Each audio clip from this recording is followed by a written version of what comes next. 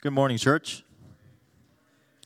Scripture reading for today is from Acts chapter 5, verse 27 through 42. And this is the word of the Lord. And when they had brought them, they set them before the council, and the high priest questioned them, saying, "We strictly charge you not to teach in this name. Yet here you have filled Jerusalem with your teaching, and you intend to bring this man's blood upon us." But Peter and the apostles answered, "We must obey God rather than men. The God of our forefathers raised Jesus, whom you killed by hanging him on a tree. God exalted him at his right hand as leader and savior, to give repentance to Israel and forgiveness of sins. And we are witnesses to these things, and so is the Holy Spirit, whom God has given to those who obey him." When they heard this, they were enraged and wanted to kill them.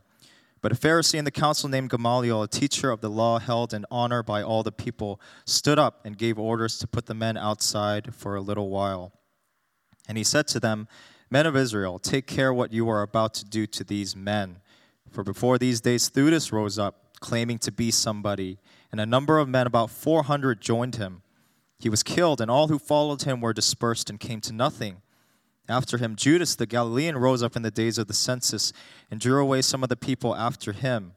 He too perished, and all who followed him were scattered. So in the present case, I tell you, keep away from these men and let them alone, for if this plan or this undertaking is of man, it will fail. But if it is of God, you will not be able to overthrow them. You might even be found opposing God." So they took his advice, and when they had called in the apostles, they beat them and charged them not to speak in the name of Jesus, and let them go. Then they left the presence of the council, rejoicing that they were counted worthy to suffer dishonor for the name. And every day in the temple and from house to house, they did not cease teaching and preaching that the Christ is Jesus. The grass withers, the flower fades, but the word of our Lord stands forever. Amen.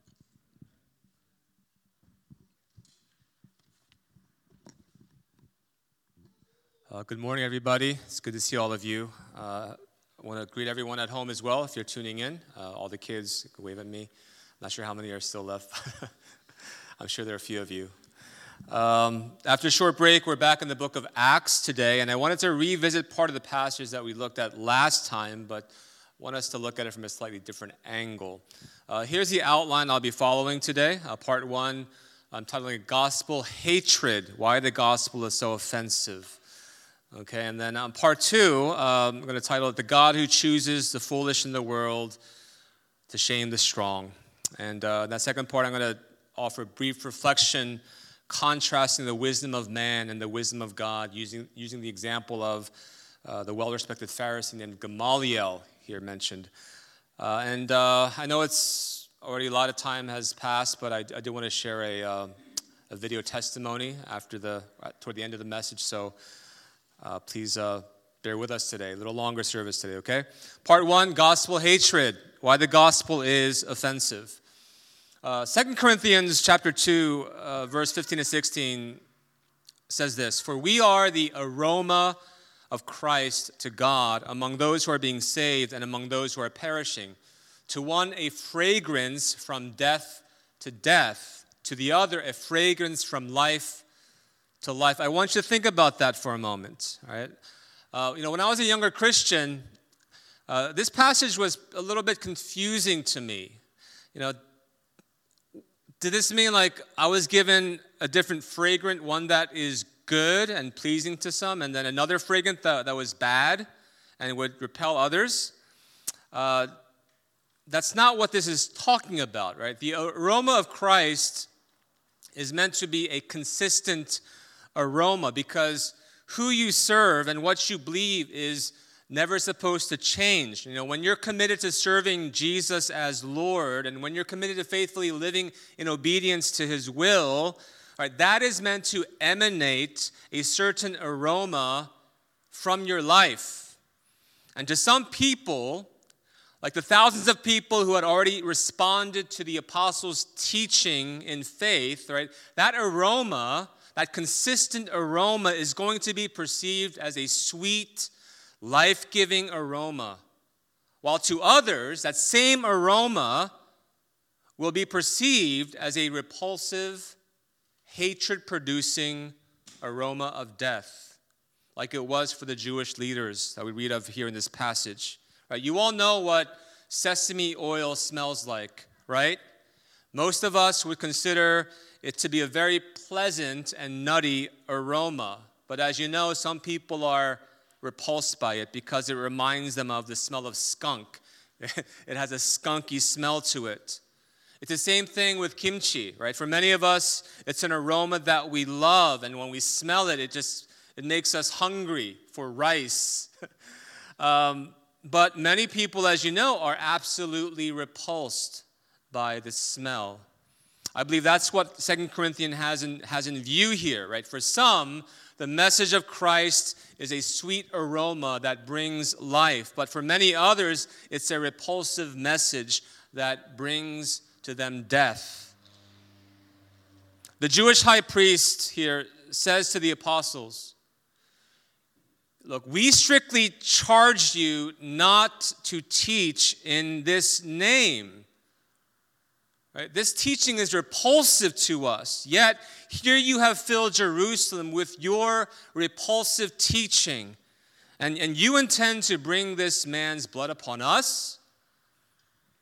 And their response was basically just a regurgitation of the gospel. They give them a simple gospel message asking them to repent of their sins and turn to the Lord who offers them forgiveness. But then verse 33, when they heard this gospel presentation, this aroma of Christ, they were enraged and wanted to kill them. This was their response, right? Why such a hateful response, right? It's like the smell of fresh kimchi is so repulsive to them, right? And so this morning I wanted to highlight for us just a couple of reasons. I mean, there are more reasons for sure, but because of time, I just want to only mention 2 reasons why people respond in this way, right? They're repulsed by the gospel. The gospel is so offensive. Part 1, or first reason rather, the first reason is because the gospel declares that Jesus is Lord. You know, we don't really put much thought into that because it's sort of language that we hear all the time, but Jesus is Lord means that he is Lord. He is King. There's no one above him. You know, the apostles say to those here in power, these are the most powerful men in their society, and they're saying, look, we must obey God rather than men, rather than you. There's a higher authority above you, they're saying. We must obey him. And just at face value, you know, no Jewish person would have a problem with this statement, we must obey God, right? Remember that these Jewish leaders were also committed to living a life in obedience to God. But the difference here is that the apostles were claiming that Jesus, right? Jesus was Lord and God. And by them rejecting Jesus, they were rejecting God himself. That was the accusation. And so, you know, when we think about Jesus, we know that worshiping Jesus, declaring Jesus as Lord, it poses a huge problem for secular atheists, right? But here we also see that this poses a problem for the religious folks, right? This poses a problem for the religious Jew, and it also poses a problem for any religious person. Religious, you know, Muslims would have an issue with this. Anyone who claims a religion would have a problem with Jesus because Jesus declares that he is Lord.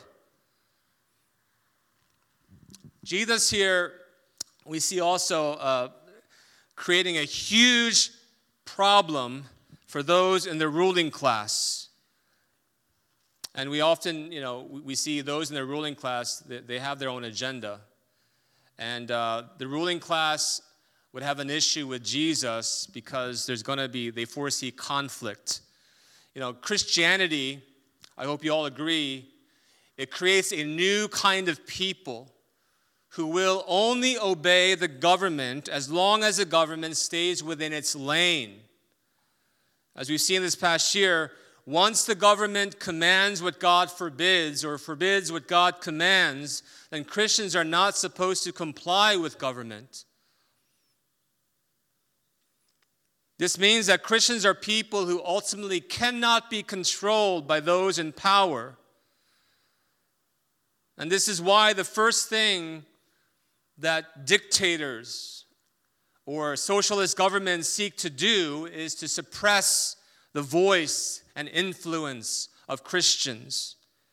Many of you know this already, but in some European countries, and this became one of the discussion topics with the missionary families who visited last week.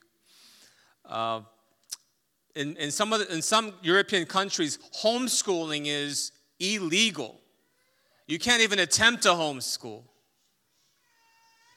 And it was made clear to us that even if it's allowed in a given country, the rules governing homeschooling makes it virtually impossible for Christian parents to even consider the option.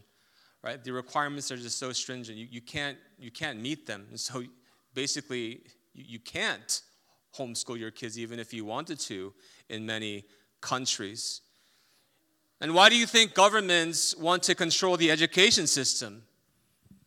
It's because those who control the textbooks controls the people. Right? That's a direct quote from Hitler. You think about what our government has become over the past couple decades. Think about what our government schools are trying to teach our children in a very aggressive manner. Let me give you a summary. Creation, they claim, is anti-science and anti-intellectual, while evolution theory is irrefutable truth that can never be challenged or questioned. A healthy family does not consist of a man and a woman who have committed themselves to each in marriage, but a family is whatever you want it to be. Gender and sexuality are constantly being redefined with no reference to the God who designed us. And so lies are being taught every single day. Parents are being stripped of their parental rights while the state's power continues to grow.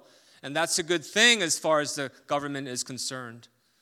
The church is non-essential, and its teaching should not be used to shape or inform public policy. Right, these are the ideas that are being promoted by our government, and it's getting worse every single day. Look, on the one hand, people's hateful response to the gospel, people's repulsive reaction to Jesus, it can seem very extreme.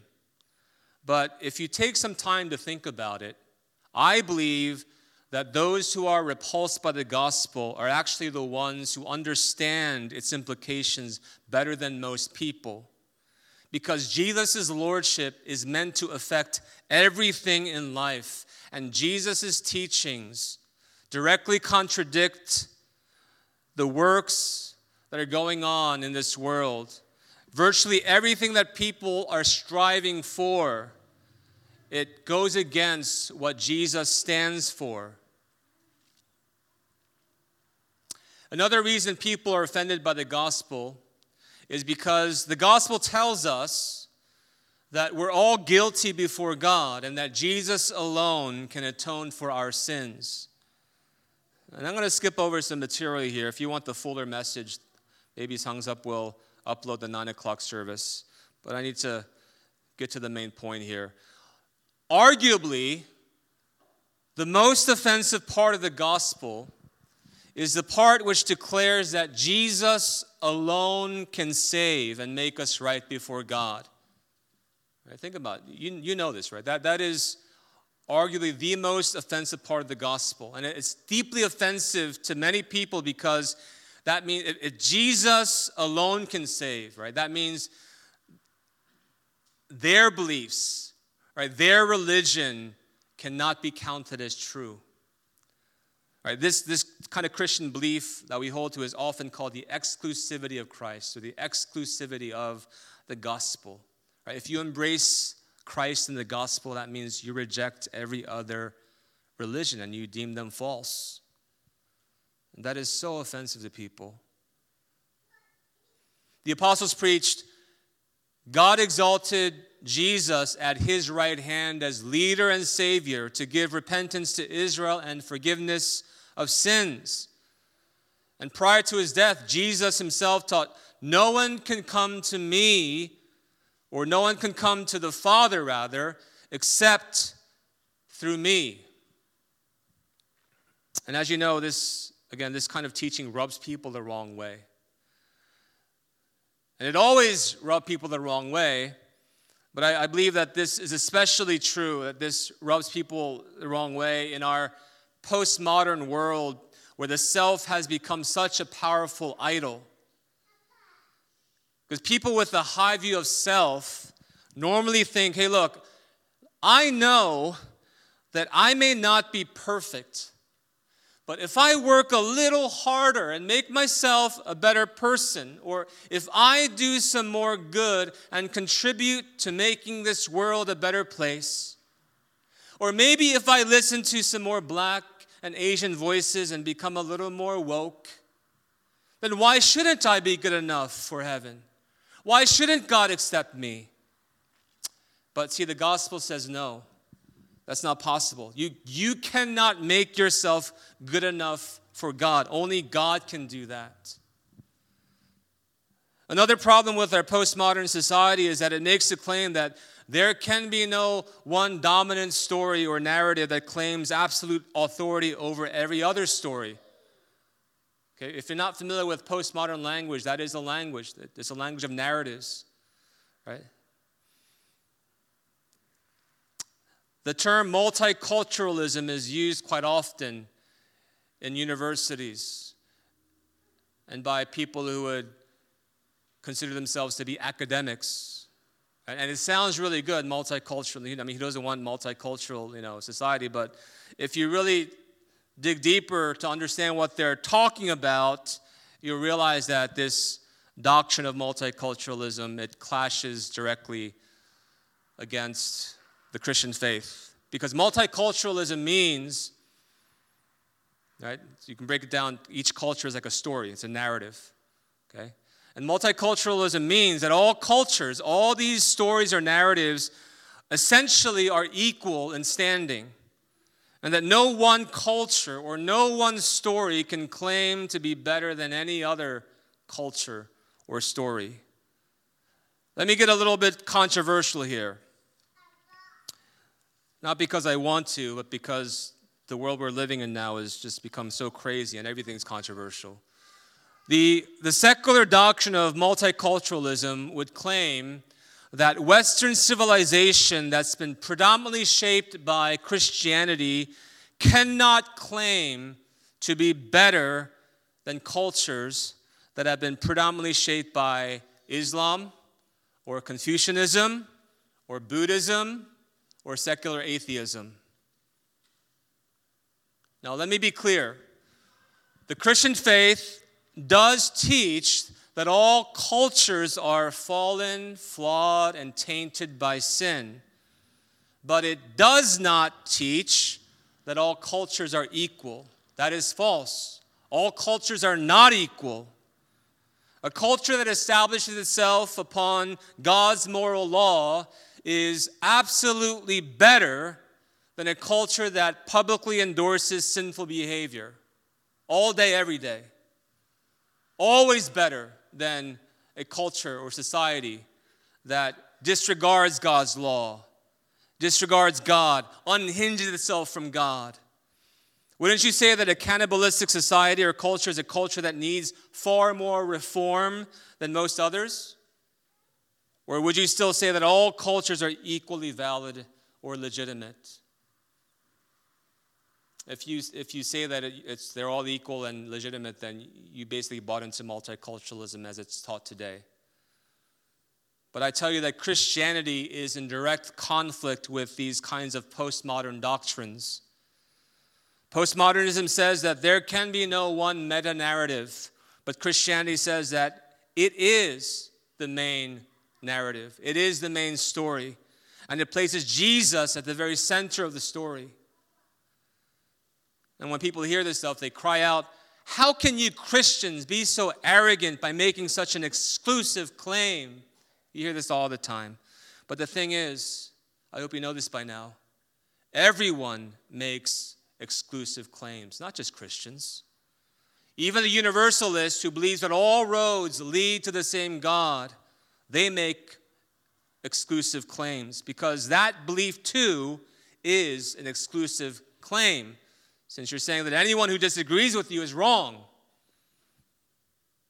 So we should not really be debating over who is being exclusive or not, since everyone is. Rather, we should be debating which exclusive claim, in fact, is true. Part 2, the wisdom of man and the wisdom of God. Right, the God who chooses the foolish in the world to shame the strong. In our passage today, we learn of a Pharisee named Gamaliel, who was one of the most well-respected men of his day. Before the Apostle Paul became a Christian, the apostle learned under this great Gamaliel. And so we can say that Paul received the best Jewish education that was available in his time. Now, I had to do some research here because I didn't know much about Gamaliel. There are a few sources, and there are some Christian traditions that believe Gamaliel, later in his life, became a Christian himself. And I personally don't have the knowledge or expertise to confirm that with 100% certainty, but I would not be surprised if that were true, right? Since Gamaliel does not show here the same kind of hostility toward the gospel as his colleagues do.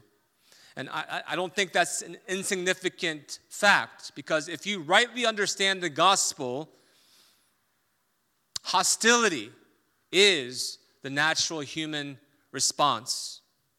And if you're sitting here with no hostility toward the gospel in your heart at all, then you can praise God, because that is an act of grace upon your life. That is owing to God's grace. Right? Maybe you're not a Christian yet, but there is no hostility. Now, I say, then that's most likely because God is at work in your heart if there is no hostility. That means He has given you the grace to sit and listen, right, and to weigh if what is saying is actually true.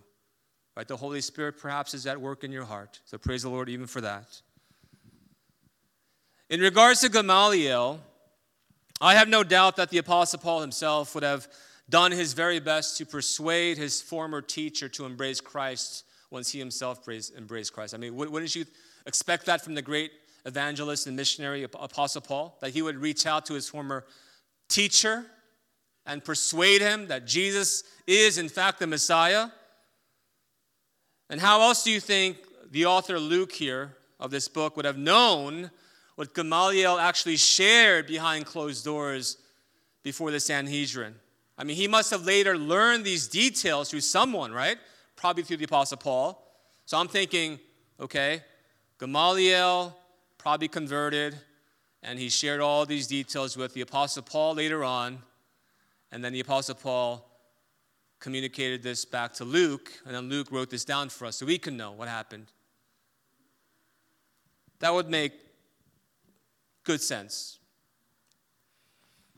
And let me also be clear. What Gamaliel shared here was very good and wise for someone who did not yet know Christ. Okay, there's no arguing against that.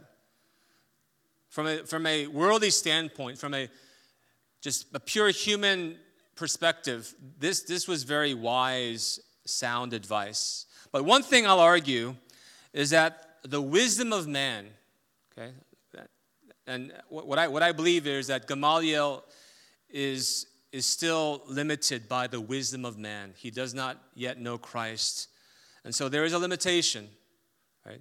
And the wisdom of man here, I believe we're seeing, is primarily committed to political expediency and what would guarantee the most peace and prosperity in this life right now. Right? That is the primary concern of wisdom of man. And how can you blame people, right, for thinking like that if really truly they believe that this life here as we know it is really the life that is worth it, not the life that is to come. And I believe this is also true for the two men Gamaliel mentions in his speech. He mentions two guys, Theudas and Judas the Galilean. And I believe that also these men, they must have good intentions. They were perceiving the government that they were living under as a complete joke and unjust establishment, and they were revolting against the establishment. And we can understand, right, their motivation behind that. But see, what differentiates the wisdom of God from the wisdom of man is that the wisdom of God is not mainly about political expediency and achieving prosperity and peace right now in this life. Rather, it's about doing life God's way and being committed to God's means of pursuing justice and peace here on earth, even if it results to a loss of life. I thought of, this is not in my notes, but I thought of a clip of Francis Chan many years ago. I saw he was trying to illustrate the point of how ridiculous it is for us to be fixated upon this life so much when we have eternity ahead of us. And he pulled out a long rope, and you could not see the end of this rope. It would extend all the way through the stage and go to the back door. And he's basically saying, look, our lives that last 60, 70, 80, sometimes 90 years are just like this. It's this small part of the rope.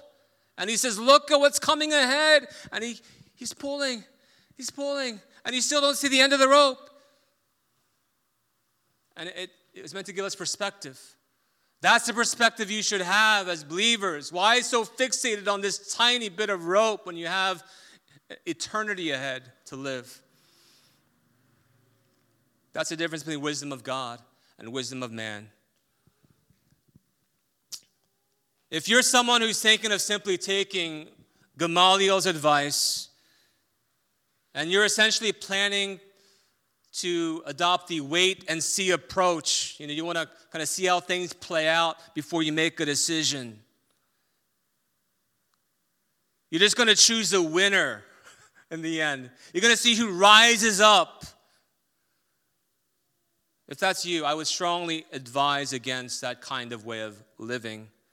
Because you know what? God never guarantees that false movements will die out quickly. Nor does God ever say that the church will always be riding high and experiencing healthy growth. As Christians, we know that false movements will eventually die out, right? And we know as Christians that the church will ultimately last. But if you follow Gamaliel's advice, you'll likely end up doing what's most politically expedient. It's what makes most sense right now. What makes most practical sense to you and to your family right now. And the people of this world will applaud you and call you wise. Wise choice, modern day Gamaliel. But God will consider you arrogant and foolish. One thing that must have really ticked off the Jewish leaders here was that these were lowly, uneducated, former fishermen, basically lowlives in the Jewish community, now rising up and telling these high officials, these well-educated men, what is right and wrong. Imagine that. Imagine a UVA alum. I'm sorry to pick on UVA, but just seeking advice from a lowly two-year college grad. But see, this is also part of God's wisdom, because God loves to humble the proud, and he loves to make his power known among those who are considered weak and lowly in the world.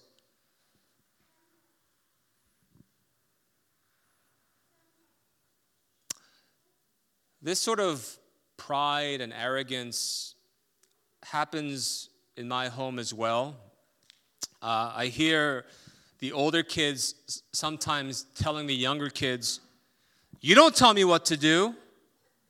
You don't tell me what to do. A younger kid may say, don't say bad words. You don't tell me what to do. Right? You need to clean your dishes. You don't tell me what to do. See, it doesn't matter how true the words are,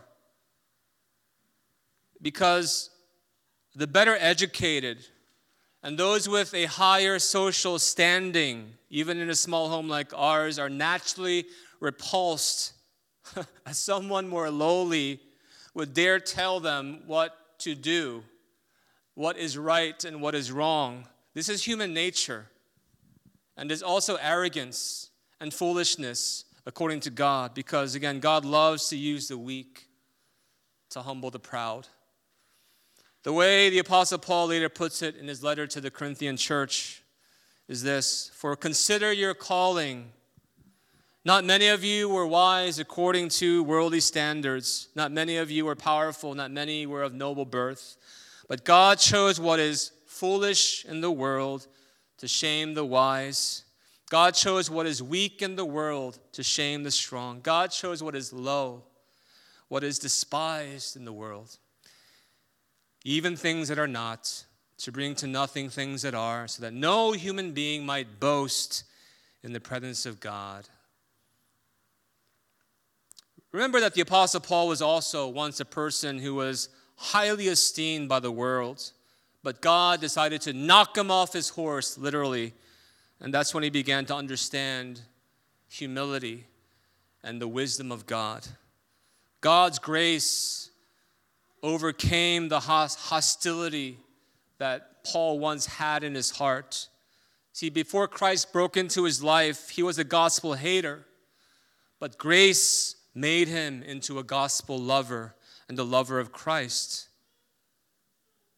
And that's why he was able to write things like, but whatever gain I had in this world, whatever prestige I enjoyed, I count it as loss for the sake of Christ.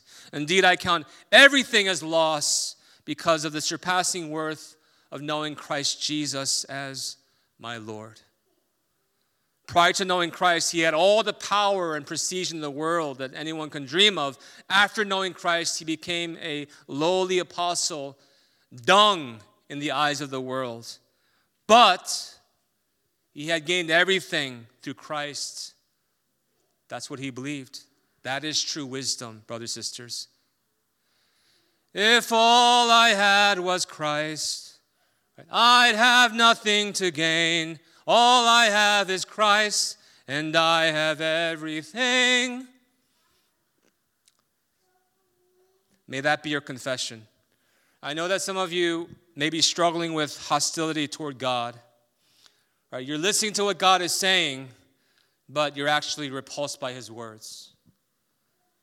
May God show his mercy upon you. Some of you may be like Gamaliel, where God has been at work in your heart, so you don't have that same kind of hostility, and you're willing to listen and actually see who Jesus really is. Praise the Lord. Okay, you should thank God for that grace. That is great. You got to recognize that as grace. That is not normal. I'll be praying for you. But no matter where you may be, may the Lord be gracious to you. And my prayer is that all of you would one day be able to echo the Apostle Paul's confession of whatever gain I had in this world, I counted all as loss for the sake of Christ. Amen? Amen. Please enjoy this video.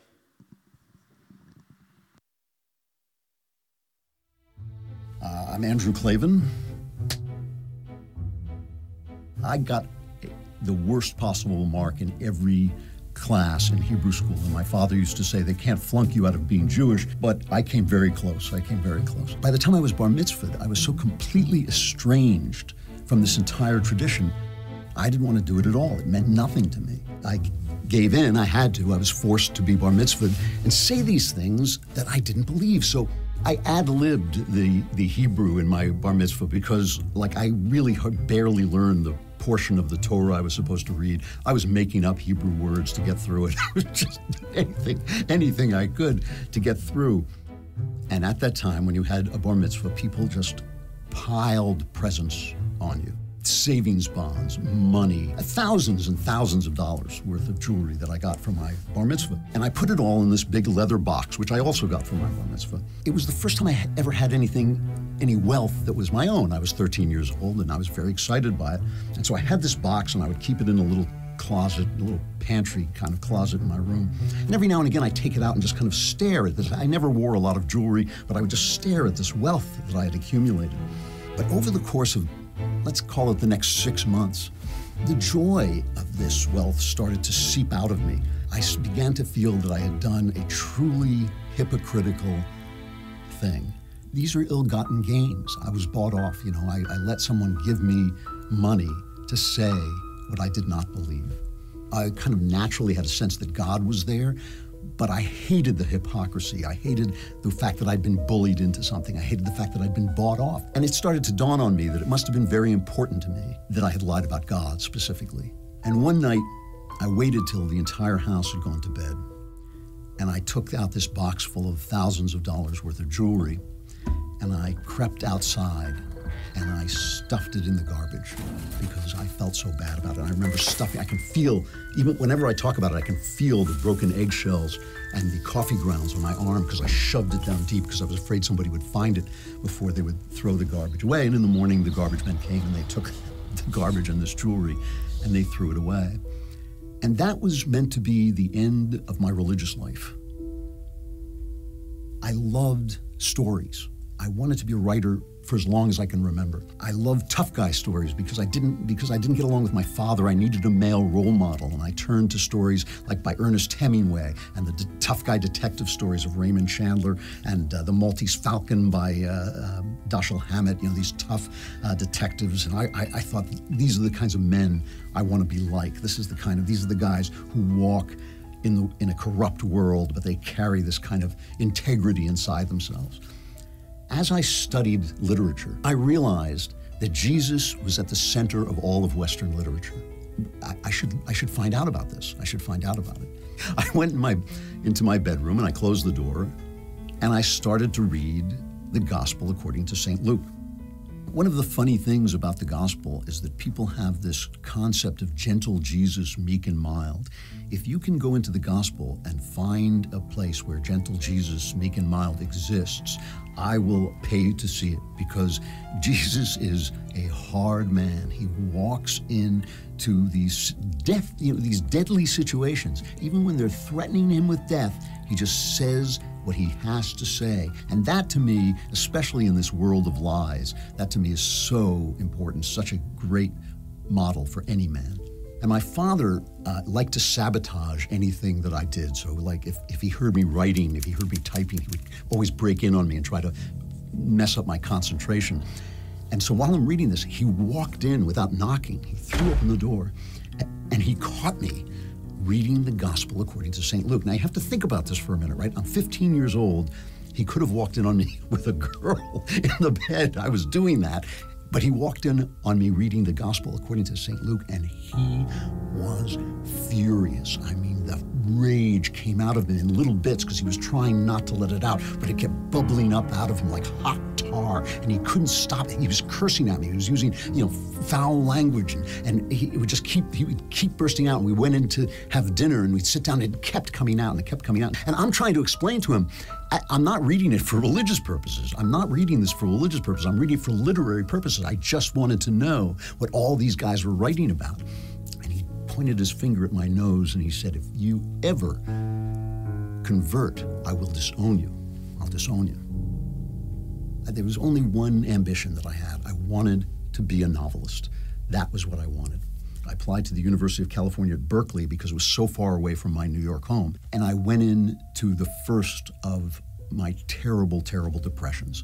I called them the bola because they were like that throwing thing. It would just kind of appear out of nowhere and wrap itself around my throat and choke me with this sorrow. And I was torn up. I was so broken and crazy inside that I didn't understand, how to communicate with other people, how to write stories. I knew I had a talent for writing stories, but I couldn't write stories that people liked because my mind was so messed up and I was so full of rage and twistedness it didn't appear. I wasn't like a crazy person. You looked at me and you would have thought, well, he seems like a really, all put together guy, but I was not. I was really broken inside. And I didn't know I was going insane. I didn't realize I was going mad because I had that romance of the intellectual. An intellectual is miserable. An intellectual faces things. He tells the truth. He looks life in the eye, and life is meaningless, and life is death. And because he sees these things, he's a man of sorrow. And so I just thought I was a typical intellectual. It's like that song. It's hip to be miserable when you're young and intellectual. That's what I thought I was. But I was in so much pain. I did begin crying out to God in this kind of sick, superstitious way. I mean, I remember, trying all these kind of spiritual experiments to try and get clear. I published a novel when I was about 26, and the book didn't sell. I couldn't publish it, and it just died. It was such an experience of grief. I didn't even feel the grief. And I just started to unravel. And at the same time, my wife became pregnant. I'm trying to write, and I'm picking up a little bit of money, but we're slowly going broke, and I'm slowly going crazy. I'm just going crazy. My books became unreadable. My writing, I'd always prided myself on this clean, clear American prose, and suddenly I was writing these convoluted sentences that nobody could understand. I not only couldn't sell my books anymore, I couldn't even get an agent. I couldn't do anything. I was just frozen. I was so depressed. I was in my bedroom, and my wife was outside. Sometimes she would sleep on the couch so I could work in the bedroom because that's where my desk was. My little baby daughter was in her nursery. I was drinking, not heavily, but I was drinking a scotch, and I was smoking cigarettes, and I was thinking about killing myself. I had had suicidal thoughts before, but this was different. This was the real deal. I was sitting there thinking, I don't know how to live. I do not know how to live. And there was a radio playing a baseball game, the Mets game, and it was just playing in the background. I wasn't listening to it. I was just sitting. I was thinking about throwing myself off the roof because we lived in an 8-10-story building, and I was just thinking I could just walk up there and everybody would be happier. My wife would be better off. My daughter would be better off. I don't know how to live. In the baseball game, the Mets had a player that I just loved named Gary Carter, and Gary Carter was a devout Christian. And whenever they would interview him after a game, how did it feel when you hit that home run? He would say, oh, praise Jesus, Jesus, I'm so happy I hit that home run. And I used to think like, oh, Gary, stop, it just went right up my spine. It was like somebody had dropped a worm down my back, Jesus, Jesus, Jesus. And after the game, I'm sitting there considering suicide, drink in one hand, a cigarette in the other. And after the game, Carter won the game by beating out a single to first base. In other words, he hit a ground ball and he ran so fast that the throw was late and he got to first base before the throw, which was amazing because Carter's knees were gone. He was a catcher and he spent all this time squatting. He had terrible knees. So after the game, the interviewer came up to him and said, how could you run so fast when your knees are so bad? And if Carter in that moment had said, Jesus, Jesus, Jesus, I wouldn't have heard it. I was no way ready for that. I had pushed God completely out of my life. But he didn't. What he said was, sometimes you just have to play in pain. I remember thinking, I heard that, and I remember thinking, well, I can do that. I'm a tough guy. I've always been a tough guy. I can play in pain. And that was the answer. How do you live? Sometimes you got to play in pain. I think about that a lot these days, and that this Christian ball player who was clearly given these words by God to speak to me, that he didn't use God's name, that I wouldn't have heard God's name, that the King of the universe put himself out of the picture to reach me.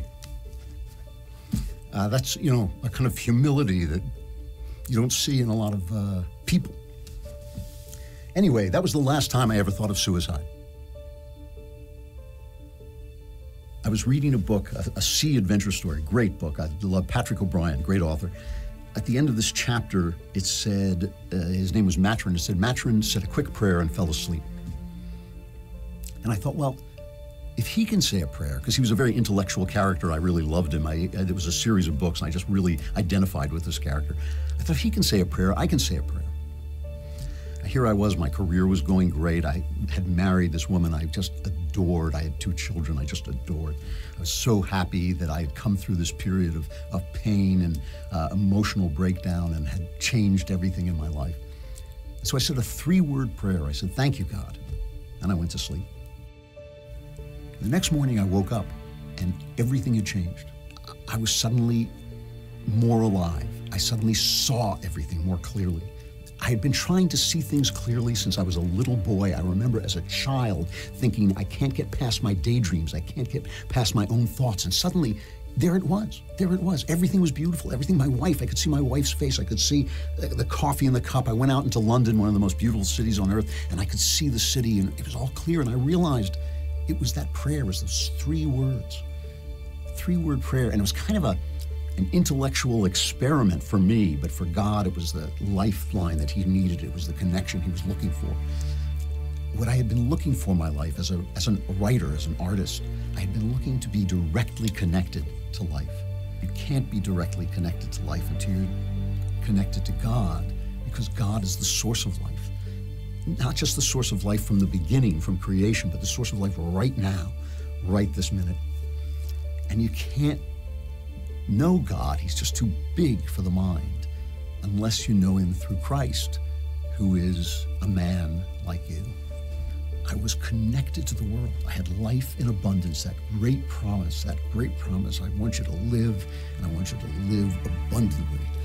You know, my father was afraid that by embracing Christ, I would be leaving Judaism behind. But weirdly, I never really felt connected to my Judaism until I found Jesus. When I found Jesus, that was the first time I started to think, oh, that's what all that stuff in the Bible meant. That's why, there were those traditions. That's why there were those passages that never meant anything to me before. I always had a connection with my cultural Judaism. I always knew I was a Jew, was happy and at peace with that.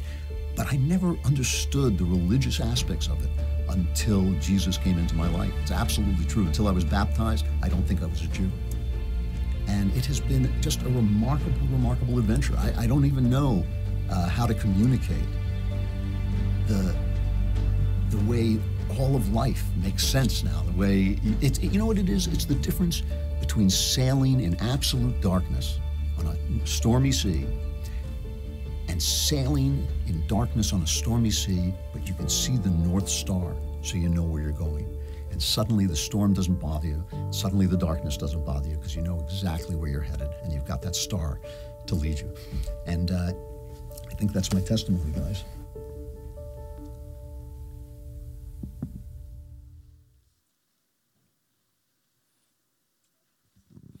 If you're here today and you want Christ to give you a new purpose, a new identity, a new direction in life, then please share that desire either with me or one of our pastors, and we'd be happy to spend some time with you, pray with you, offer you additional resources. Okay, let's pray together. Dear Father, we're thankful that it is your grace that overcomes our ignorance and our resistance to your truth. And we thank you that there is salvation offered to us by grace and through faith in Jesus Christ. Lord, through our time in the book of Acts, we've been studying how your Holy Spirit moved in history to empower your disciples so that many would come to faith. And knowing that you are a God who is the same yesterday, today, and tomorrow, we ask that you would move among us, you would empower us so that many would come to faith in our time and be able to testify of your life-changing grace. In Jesus' name we pray. Amen.